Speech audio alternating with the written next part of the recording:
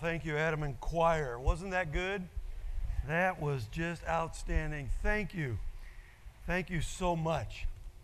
What a great day today. It was a good day except for one thing, and that was I visited your golf course, and my wife beat me. Oh. I was ahead by one stroke going into the back nine. And then some evil force overtook me. I don't know what it was, but what a neat golf course. That is great.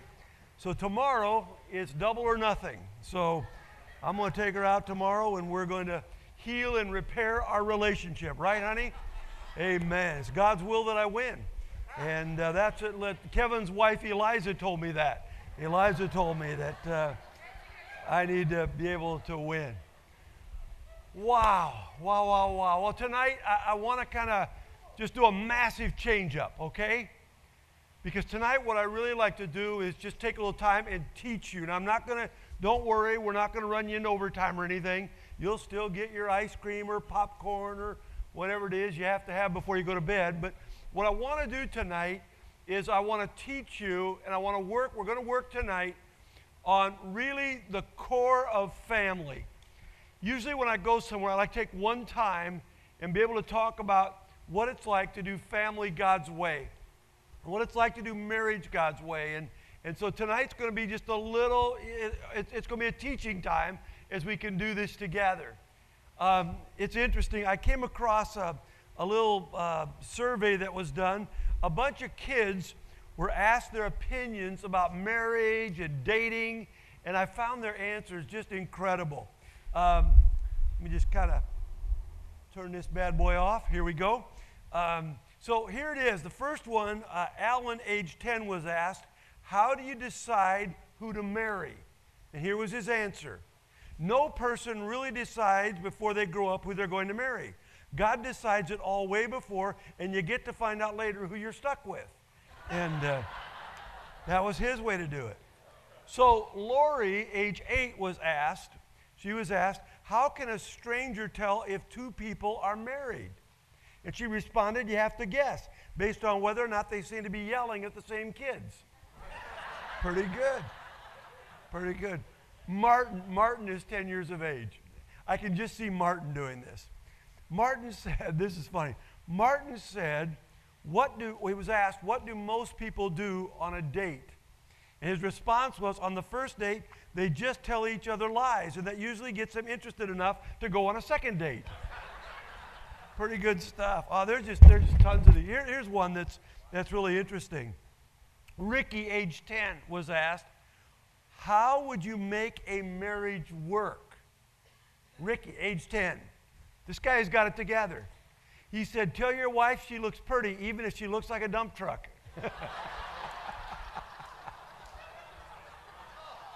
Bad, Ricky, bad. Grab your Bibles. I want you to turn with me to 1 Timothy chapter 5, verse 8. And what I want to work with you tonight is on just characteristics of putting things in place that are going to make our families, our homes, our marriages stronger. Whether you're just married for the first year, whether you're single, or whether you're, 80 years old and you say, man, this isn't for me. It is for you. It is for you, because we have to do something to reclaim the family. Now, before I take off and start tonight, just a couple of things. Number one, you are where you are. You cannot unscramble scrambled eggs. Do you hear me? You are where you are. Boy, don't you wish you could get a mulligan? I was thinking that when I was out there golfing. Give me a mulligan, honey. About 15 of them, Man, some of those holes are just tough. They're hard, and there's nothing easy. But there are no mulligans in this thing. So you are where you are. You can't unscramble scrambled eggs. Some of you say, man, I wish I could go back and do this thing over. Some of you have been through some failed relationships, and you're going to say, oh, he's going to make me feel guilty tonight. No. We start tonight right where we're at, okay? We can't unscramble scrambled eggs. Try it sometime. You can't do it. You cannot put that egg back in the shell. It is what it is. Number two, hear me on this. Because the devil's going to hit some of you tonight, and it's not going to be conviction of the Holy Spirit. It's going to be the enemy lying to you. There are no perfect families. Do you hear me? There are no perfect marriages. Do you hear me? I want you to say this out loud after me. Big voices. There are no perfect families. Say it together.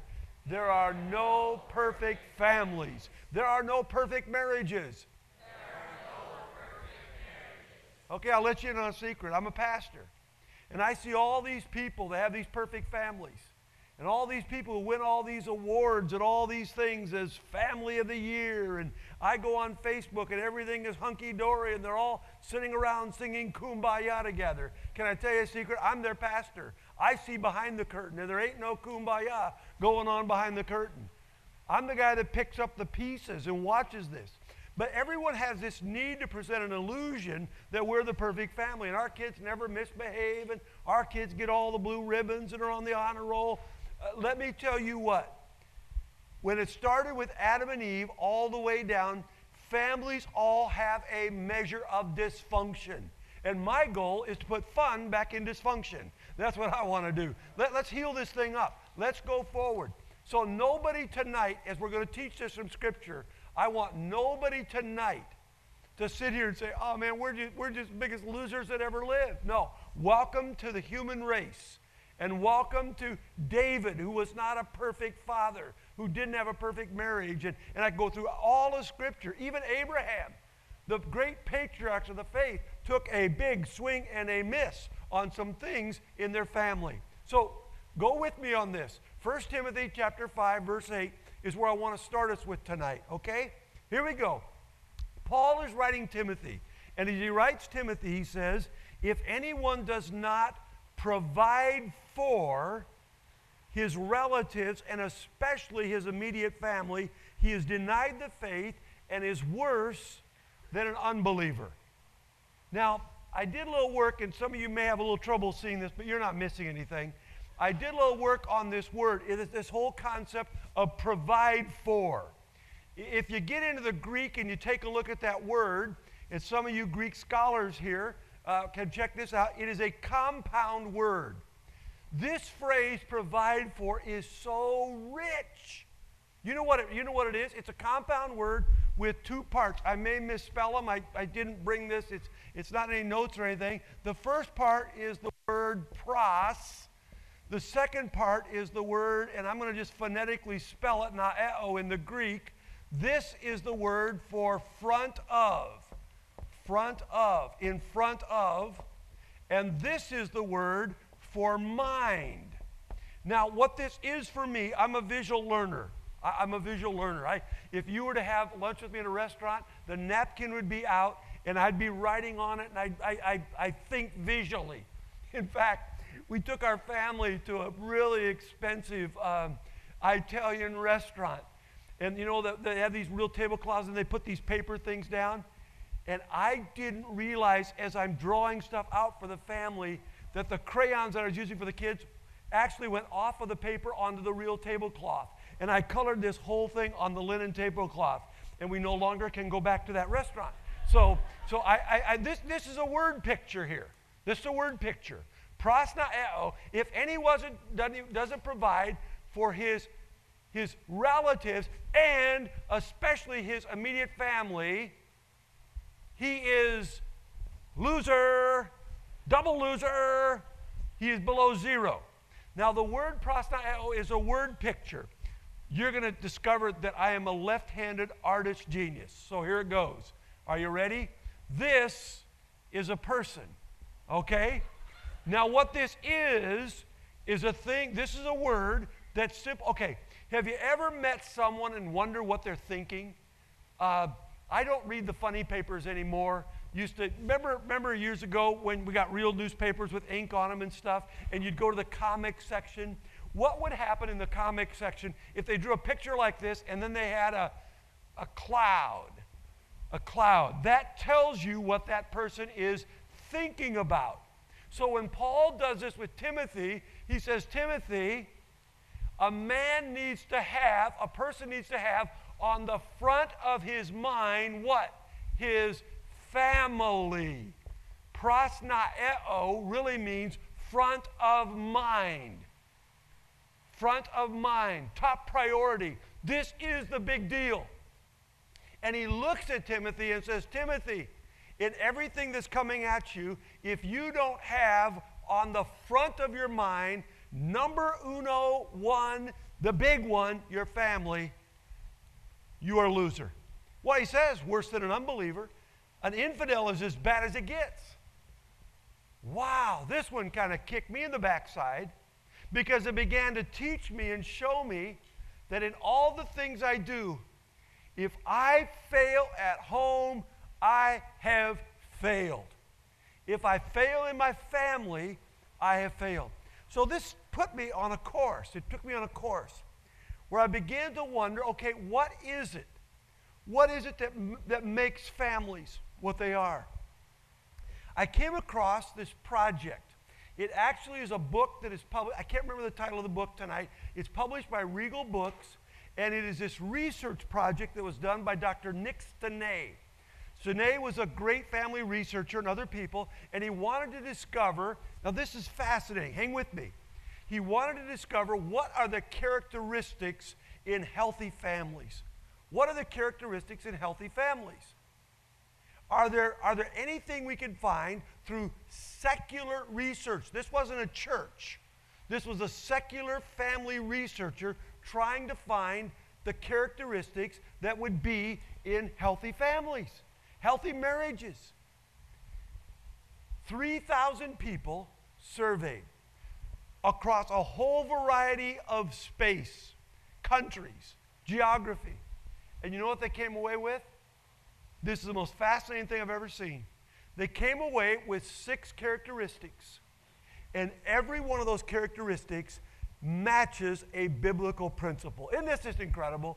They spent all this money with all these researchers to discover the very thing that the Bible teaches us about healthy families and healthy relationships. Now, we've been working hard vertically on our relationships.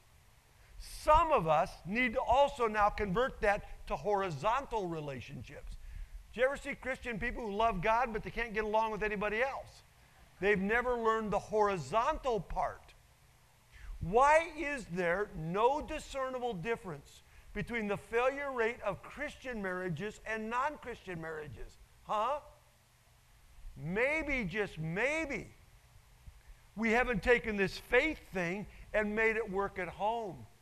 And maybe we ought to talk about faith at home, putting it into our families. So here's what I'm going to do. Don't worry. We're going to fly fast and low tonight. We're going to get you out in plenty of time. So don't freak out when I tell you that we are going to examine 6 characteristics of a healthy family. Dr. Neff, the communicator, he just went 6. We're going to be here forever. I promise you we won't. Here we go. You might want to jot these down. I found them absolutely fascinating. We're going to make it, buddy. Here we go. Number 1, the first characteristic they found in their research was that there was a high level of commitment to the family. They were deeply committed to their family. Now, when I began to examine this, I thought to myself, well, duh. You remember, is it not Joshua 24, verse 15? Just complete this verse with me with your biggest outside voices, okay? Are you ready?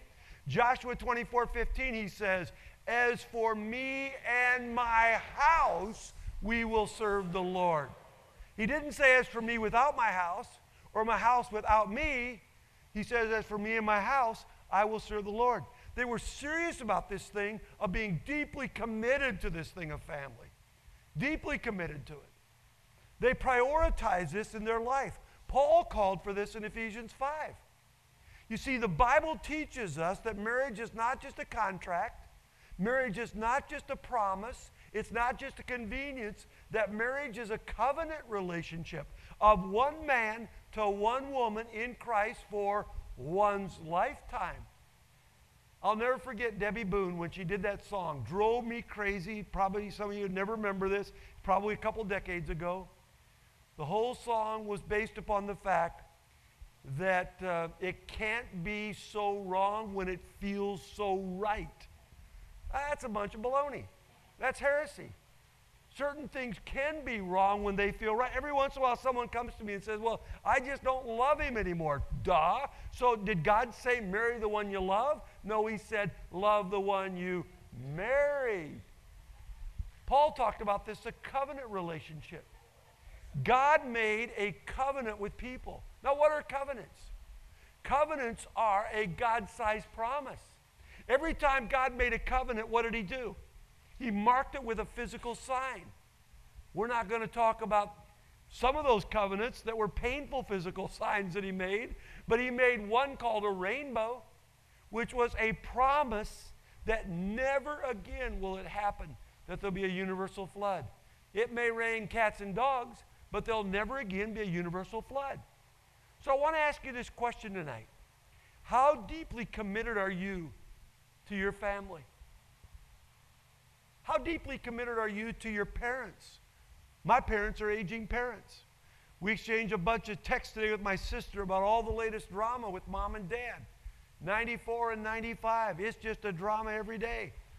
Mom's not with us mentally. Dad's now starting to follow mom, living in assisted living. And do you know what I've decided? They're going to be my mom and dad till they breathe their last breath. And I will honor them until the day they die. How a society treats its elderly tells a lot about its own moral character. People say, well, just get rid of them. They're unnecessary. Warehouse them somewhere and take them off. No. They're my mom and dad. Is not one of the commandments, honor your father and mother? He says, you got to be committed to this thing of your family. Rose Beth Cantor was a researcher, I believe a Harvard researcher. And she discovered that groups that stay together are deeply, the thing that linked them together is the depth of the level of their commitment. And so I want to ask you this question, are you really committed? Some of you have adult children that are ticking you off. They are so irresponsible, they're doing things you wish they'd grow up and be responsible. They're making bad decisions. Can I tell you something? God has, in his meticulous providence, put them inside of your family. They are still sons and daughters. They are a part of 1 Timothy 5:8. And you need to be committed. What's your prayer life like? Do you regularly pray for your family and cry out to God for your family? Monday is my day. Being ADHD, I have a hard time in prayer. My prayer life is the biggest battle I have. I've had to discipline myself to learn how to pray. So what I do is I take the days of the week and I just kind of have a rhythm that I've taught myself. On Mondays, that stands for Mom, M. And I pray for my family intensely on Mondays. That's the one I focus on. Tuesdays, I pray for my team. It's a big corporate day. Wednesdays, I pray for the world, W, Wednesdays. Thursday, I pray for Sunday because I'm preparing Thursday for Sunday. Friday, I pray for friends. Saturday, I pray for everybody. And Sunday, I say, Jesus, get me through this day without embarrassing the family, if I can do it. But Monday is always that day where we amp the thing up and we pray. How committed are you to your family? How committed are you to the prodigal in your family? Every family has a prodigal. In our greater family system, we have a prodigal. It's one of those prodigals that we would sometimes just like to take an eraser and go to the board and just say, for how many years? 35 years we prayed. I'm just tired of the prodigal.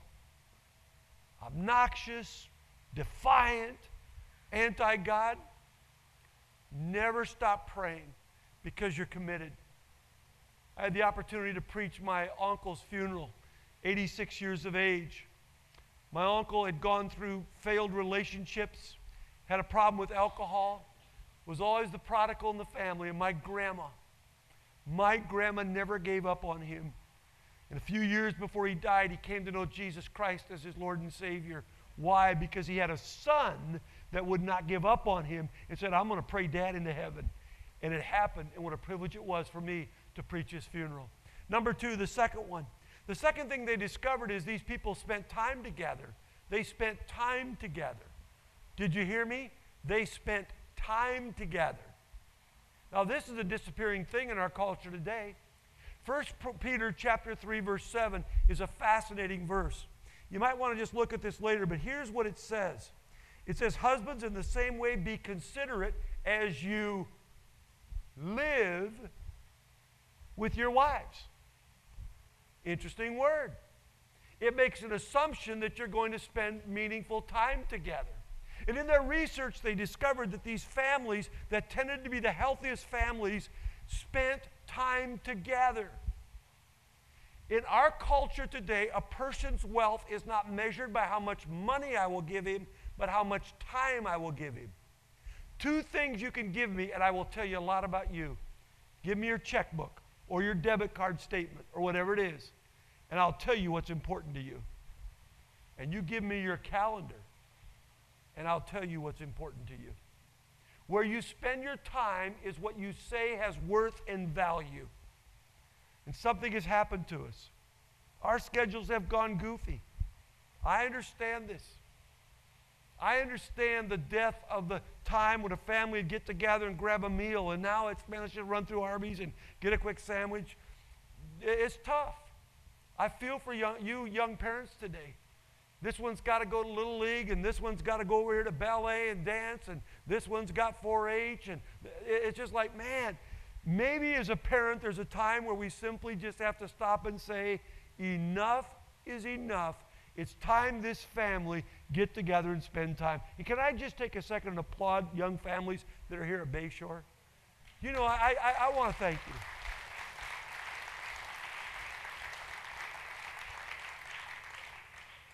I just want to thank you.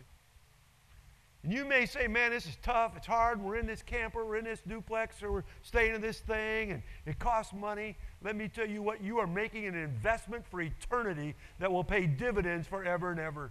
Your kids will never remember the pair of shoes you bought them that cost some ridiculous amount of money, but they will remember an experience they had together as a family. They're going to remember it. How much time are you spending? How much time are we spending together in our marriages? Now, I'm preaching at myself. When there's one finger at you, there's this many going back at me. Because I live on that dangerous edge scheduling, where sometimes I take Christy for granted. Say, honey, I'm sorry, man. I love you, honey, but it's tough. It's hard. The greatest thing we can communicate worth and value is the gift of time. And Peter writes these words as you spend that time and as you live with each other. Some of you parents feel like you're going to get the bad parent award if your kid's not in everything. Can I tell you what? In eternity, you may get the good parent award because you loved them and you cared for them and you nurtured them. Greatest gift my dad ever did for his entire family is a number of years back. He simply said, I've saved up money and we're all getting on an airplane and we're going up the Canadian Rockies and we're going to spend a Christmas together. And he bought the tickets with money I didn't think he really had he could spend, and said, we're all going to go up, we're going to be together. And 17 of us went up and spent that time together. And now to this day, we talk about those times. You don't have to do anything elaborate. Someone says, well, I can't afford to take my family to Disney. God never said Disney's the plan of salvation. God said just spend time together. When's the last time that you've had that time? You say, man, my kids don't want to be with me. Yeah, that's what they say. But they're going to remember that time you grabbed a rod and reel and took them out fishing. They're going to remember that time you said, hey, let's go over to a race somewhere and watch stock cars race at this little Friday night track somewhere. They're going to remember it. They're going to remember those times. Greatest gift my dad gave me was 2 summers where I worked side by side with him at a camp, and I didn't get paid 1 penny. 15, 16 years of age, and I worked all summer with my dad, and all I remember is those drives, 45 minutes out to the grounds, 45 minutes back in a big old camp truck. I slept a lot of those times, but my dad is my hero today because he spent time with me. Where you spend your time communicates your worth. Number 3, the third one. The third thing they discovered in this project was good family communication. Good family communication. It's fascinating when you began to study this, because this really, and I'm not going to spend the time to develop it, but this is a part of the theme of the book of Proverbs. Learning what it is to have a phone that rings in church, and learning what it is to communicate and do what's well, thanks. Learning what it is to communicate well with each other. Here's what happens in our communication. There are 3 levels of communication. Dr. Neff, you teach this in your class at Indiana Wesleyan. There are 3 levels of communication. First level is I acknowledge you exist. I just acknowledge you exist. Wave, nod, hey, hi, how you doing? It's just a mere acknowledgement the other person exists. It's kind of interesting. We go downtown Chicago. It's a place we like to get away. It's kind of strange. People would think that, but we just come alive and we get away. We go down. When you walk those streets, those people don't even say hi to each other. They're walking down Michigan there, Magnificent Mile. Now, I like it when I'm in my little town where we all just, hey, we acknowledge we exist. We're friendly. You guys are good at that here. Second level of communication is the exchanging of facts. It's what happens when I go to the barber shop. And I go down and Chad and Cody cut hair. And I walk in the old barber shop. It's just like the one in Mayberry. It's got an old black and white TV in there. And I sit down and the guy says, hey, what's happening with the football team? Oh, so-and-so got hurt. And how's the weather? Hey, I heard so-and-so sold his land. We exchange facts. There's a third level of communication. And can I tell you, guys, men, this is where we're really bad. And that's the exchanging of feelings and the depth of heart where we do it. Guilty as charged. When you begin to study Scripture, you see that in Proverbs it talks about the power of words and the power of communication. I was riding with Christy one time. We were going down the road, and I don't know why I did this. I think I'd come to a seminar somewhere. Actually, I did. I had heard Bob Beal speak, and he talked about fifth grade in his speech, and he had us go back into fifth grade. And I said to Christy, I said, Christy, tell me about fifth grade. And about an hour and a half later, she came up for air. I mean, she told me stuff about her that I never knew. I never knew in fifth grade that one of her closest friends died. What's it like as a fifth grader to lose a friend? I never recognized this stuff. And here I'd been married to this lady for all these years, but we'd be exchanging facts, pick up the kids, go here, do that, get the shirts at the laundry, what's happening here and there. And we never had gone down to deep communication. Guys, I'm going to say something that's going to tick you off, but it's true. Your wife's deepest need for emotional intimacy will be met. The question is, who's going to meet it? And in God's plan, He's asked you to meet it. He's asked you to be the guy. He's asked you to communicate at a deeper level. You say, my kids don't want to talk to me. Can I tell you, if you set up the stage right, you will be surprised how they will open up to you. You'll be surprised what they share with you. When I go and visit my dad today, it's just so much fun to sit there and say, Dad, tell me what it was like when you were a boy. He takes me back on the farm. He takes me back to when his dad died when he was 16. He said, I cried more tears the first 17 years of my life than I've cried since I was 17 years old because of the death of my father. And I began to see that. We have to learn what it is to communicate well with each other, communicate good with each other. The Bible talks about that. Number 4 is up on the screen. You can see it. And that is learning to express appreciation to each other. Learning to express appreciation. The Bible's loaded with this. In Romans, it talks about learning what it is. Romans chapter 10, verse 12 talks about honoring each other and learning to express appreciation to each other. Learning how to declare worth. Finish this for me. Would you do this? That kid, that child, that baby has a face only a mother could love. Now, what does that say? Now, I know what it says is, man, we got a homely kid in our hands. But what it does say is every one of us wants to at least have a mother that loves us. And learning what it is to express appreciation to each other. Learning what it is to affirm each other, to build each other up, to care for each other. The Bible is loaded with this. If I could spend time in Ephesians 4, I would spend time teaching you on the beauty of healthy interpersonal relationships. Learning to forgive each other. Forgive each other just as Christ forgave you. And learning what it is to do that. When's the last time, some of you who are my age and up, you've told a child of yours, I want to tell you that I love you. I want to tell you that I love you. I want to tell you that I care about you. Isn't this weird? To this day, my mom and dad are in our congregation. Second service, 2/3 of the way back on my right, second section in. They're there every week. Dad's got new hearing aids, and we put a new system in, so he hits this little button, and he can turn it on when I preach. He turns it off when the music gets loud, but he turns it on when I preach.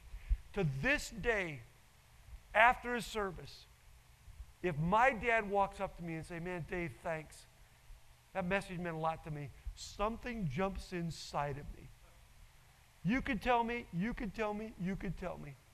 But there's no other man in this world who can say something to me, the affirmation that my dad can give me, even at my age. Everyone wants to be loved. The deepest craving of everyone's heart is just to be loved. Some people go about it in obnoxious ways. And that's why he put us in families. Is it Psalm 68, verse 10? I'm just going from memory, where it says, God has set the lonely in families.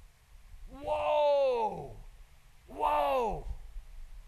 God has set the lonely in families, and he's put his arms around them in a way so that they can experience this love as they express appreciation to each other. Number five. In their research, they discovered that in families that were healthy and excelled, that were above average, they had good problem solving in the midst of crisis. Now what they discovered is that these families that were in the top tier had just as many problems as any other family. But they discovered that these people had developed a way to make it through when the lights go out, when disaster strikes, when things go bad, when things don't work. They discovered in these families that they had this ability to solve problems when things went bad. They had this ability to keep their hands on the steering wheel and do it in the midst of crisis. I told you the other night, I was 16 years old, I got my first car, a 1962 Chevrolet. Remember, payments, $43.37 a month. Dad told me when I got the car, he said, there's one rule with this car, don't ever have an accident. Never have an accident. You're 16 years old, your insurance rates are going to go straight up, you're going to be dead if you have an accident. Don't have an accident. And so I'm driving down Vine Street at 67th, and the car in front of me, for some crazy reason, decided to stop and wait for traffic to pass so they could turn left. And they impeded my progress. And so I just ran right into the rear end of them. And I wrecked my car, my 62 Chevy. And as I just rear end this guy because I wasn't paying attention, these words go through my head. Don't ever have an accident. And so I get out, walk over to this lady's house, and I call 466-1718. Hello, Dad. Yeah, Dave, how you doing? I wanted to say, how are you doing, you know? I said, Dad, I had just a little problem. What's the problem? Well, I had an accident. What happened? Well, car just kind of stopped for no reason, and I just kept going. And he said, where are you at? 67th and Vine. He said, I'll be right there. And I'm thinking, this is it, man. It's going to be the electric chair. I'll never get married. I'll never have a car. It is all over till Jesus comes. The executioner is driving down Vine Street. This is not good.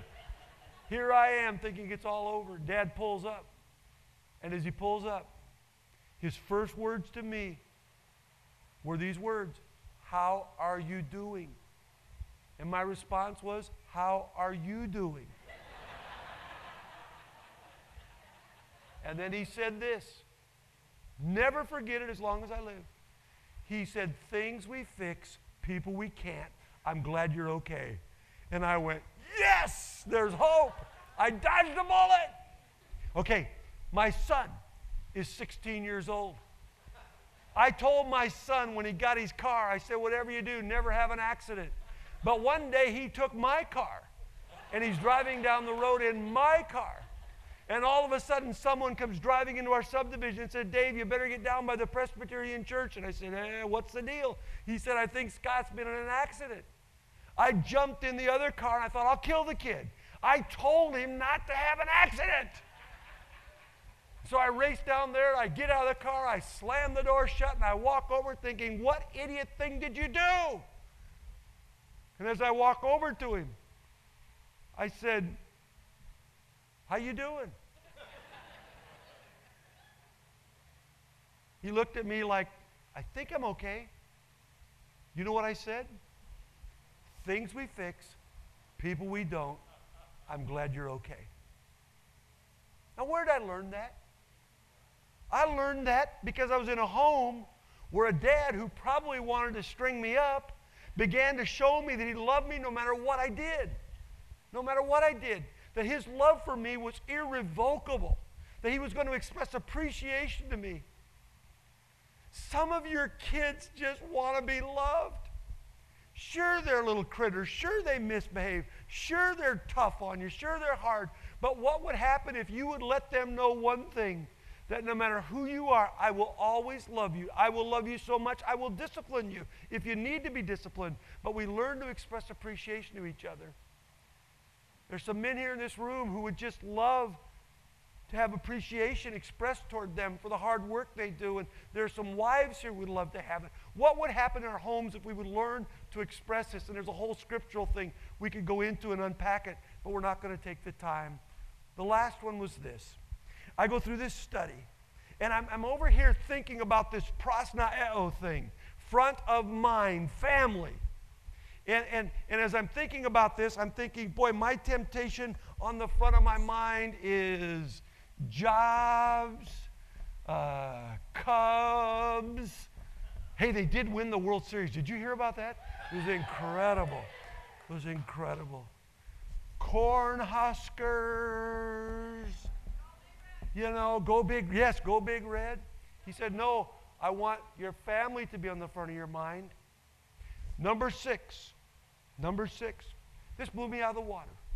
Blew me out of the water. This is Nick Stenay, a secular researcher, doing a secular research project on families that were in the top tier. And he discovered the presence of a family faith.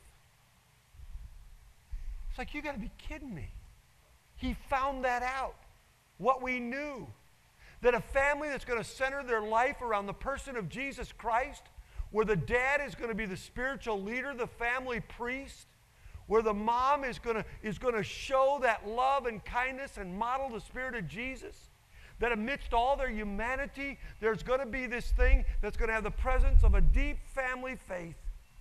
The Bible says the sins of a father are visited to the sons, but the blessings are visited up to 1,000 generations. 1,000 generations. Ladies and gentlemen, tonight, you can succeed in everything you do in life, but the greatest, most important thing next to knowing Jesus Christ as your Lord and Savior is pouring your life, your love, your prayer, your affection, and building healthy families. It's not how fast you start. You are where you are. It's how well you take from this point on and say, God, by your grace, I want to be the husband you've called me to be, the father you've called me to be, the wife you've called me to be, the mother, the grandmother, the grandfather, the great-grandmother, the great-grandfather, the aunt, the uncle. I want to be that person by God's grace. For if a man does not put his family on the front of his mind, he is worse than a double loser. Because what makes it, our faith in Christ, plays out at home. Father God, somehow on a Thursday night, I sensed you wanted to reorder this for somebody. And you just wanted me to just kind of challenge somebody to be the dad he ought to be the mom you designed him to be the grandparent that's not going to be old and angry and nagging and mean and ratting on people all the time and talking about what it was like when they were kids, but just simply saying, man, I love you. I love you. And I'm going to pray for you. And I'm going to believe in you. I want you all to do something right now. I want you just to stand together with me. Would you do that? I want you to stand together with me. I want you to do something. Christy, I'm going to ask if you'll just come up here with me. Would you do that? Would you just come up here right now? This lady is something else to put up with me. Living with me is a challenge. She's amazing. I've taken her all over the world. She's gone and she prays. In fact, usually before I come over at night, she just lays a hand on me and prays for me. I think she prayed and said, God, help him not to do anything stupid tonight, and Holy Spirit, may you work. And I wonder if I could borrow one of your mics there. Could I just do that? I've got Matt's mic here. I want you, if you're with your spouse right now or you're close, I just want you to grab hands. I want you to do that. Would you do that? I want you just to grab hands. If you got kids there with you, grab hands. And if you're by yourself, just kind of fold your hands symbolic. Some of you are single. Some of you have lost loved ones. Tonight hurts. I want you just to do that. And I would like my prayer warrior to pray a blessing upon you tonight. Could I do that, Christy? Would you do that for me? I will. Let's pray. Oh, Lord Jesus, how thankful we are that you put us in families. And even then, when it's tough, and even when things are not perfect, we know, Lord Jesus, that you and you alone can be the center, and you can give us the strength and the wisdom and the guidance to be who we ought to be in our families. I thank you for every mom that's here tonight. I thank you for every dad that's here, for every child, for every grandma and grandpa. I thank you, Lord Jesus, that you've asked us to play a role and that you didn't just shoot us out there and say, try your hand at it, but you said, let me be your guide. And every day we can come to you and we can pour through your word and we can ask you for guidance and we can ask you for strength. We can ask you for wisdom. Help us, Lord Jesus, to be faithful to the calling you've put on us. Now, Lord, I recognize from my own experience and from talking to other people, even in this week, that sometimes it gets tough. There's anger. There's resentment. There's people not talking to one another. There's people talking to each other too much and saying the wrong things. But oh, Jesus, how I pray that in this place tonight we would be marked by your Holy Spirit. We would take your word, apply it to our hearts, and be all that you've asked us to be. Help us to be faithful. You've given us something to steward, something so precious to steward, our families. Help us to be found faithful in stewarding that calling. And tomorrow, when we're tempted to say the wrong thing and be angry and jump down somebody's throat, oh, Jesus, help us. Jesus, help us to be like you and to love unconditionally. Thank you, Jesus. Thank you that we can count on you. We can count on you. We love you, Lord, tonight. Pray these things in your precious name.